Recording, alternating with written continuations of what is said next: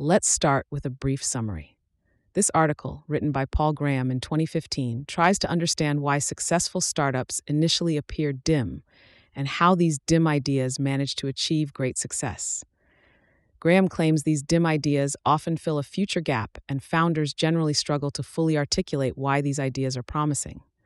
When encountering a new startup idea, Graham asks the question, could this be the next Microsoft's Altair Basic? Suggesting that every new idea could potentially be a success story. Before we dive in, I want to share a quick note about how this podcast is created. As you've probably noticed, this podcast isn't voiced by a human, but by artificial intelligence. I'm obligated to inform you of this beforehand due to the rules of AI services.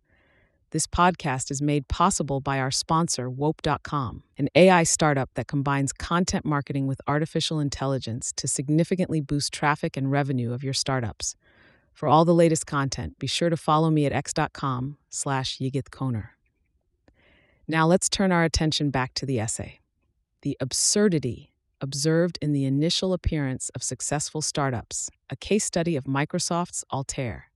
Basic original title. What Microsoft is this Altair Basic of? Date, February 2015. One of the most valuable exercises you can try if you want to understand startups is to look at the most successful companies and explain why they were not as lame as they seemed when they first launched. Because they practically all seemed lame at first. Not just small, lame. Not just the first step up a big mountain, more like the first step into a swamp. A basic interpreter for the Altair? How could that ever grow into a giant company? People sleeping on airbeds in strangers' apartments?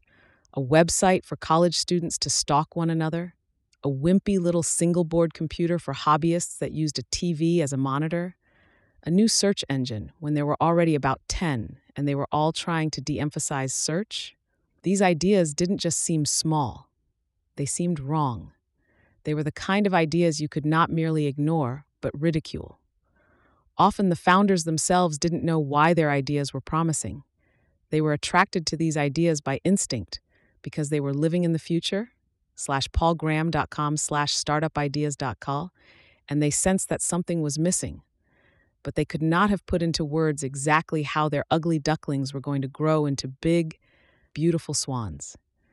Most people's first impulse when they hear about a lame-sounding new startup idea is to make fun of it. Even a lot of people who should know better. When I encounter a startup with a lame-sounding idea, I ask, what Microsoft is this the Altair Basic of? Now it's a puzzle, and the burden is on me to solve it. Sometimes I can't think of an answer, especially when the idea is a made-up one. But it's remarkable how often there does turn out to be an answer. Often, it's one the founders themselves hadn't seen yet. Intriguingly, there are sometimes multiple answers. I talked to a startup a few days ago that could grow into 3 distinct Microsofts. They'd probably vary in size by orders of magnitude, but you can never predict how big a Microsoft is going to be.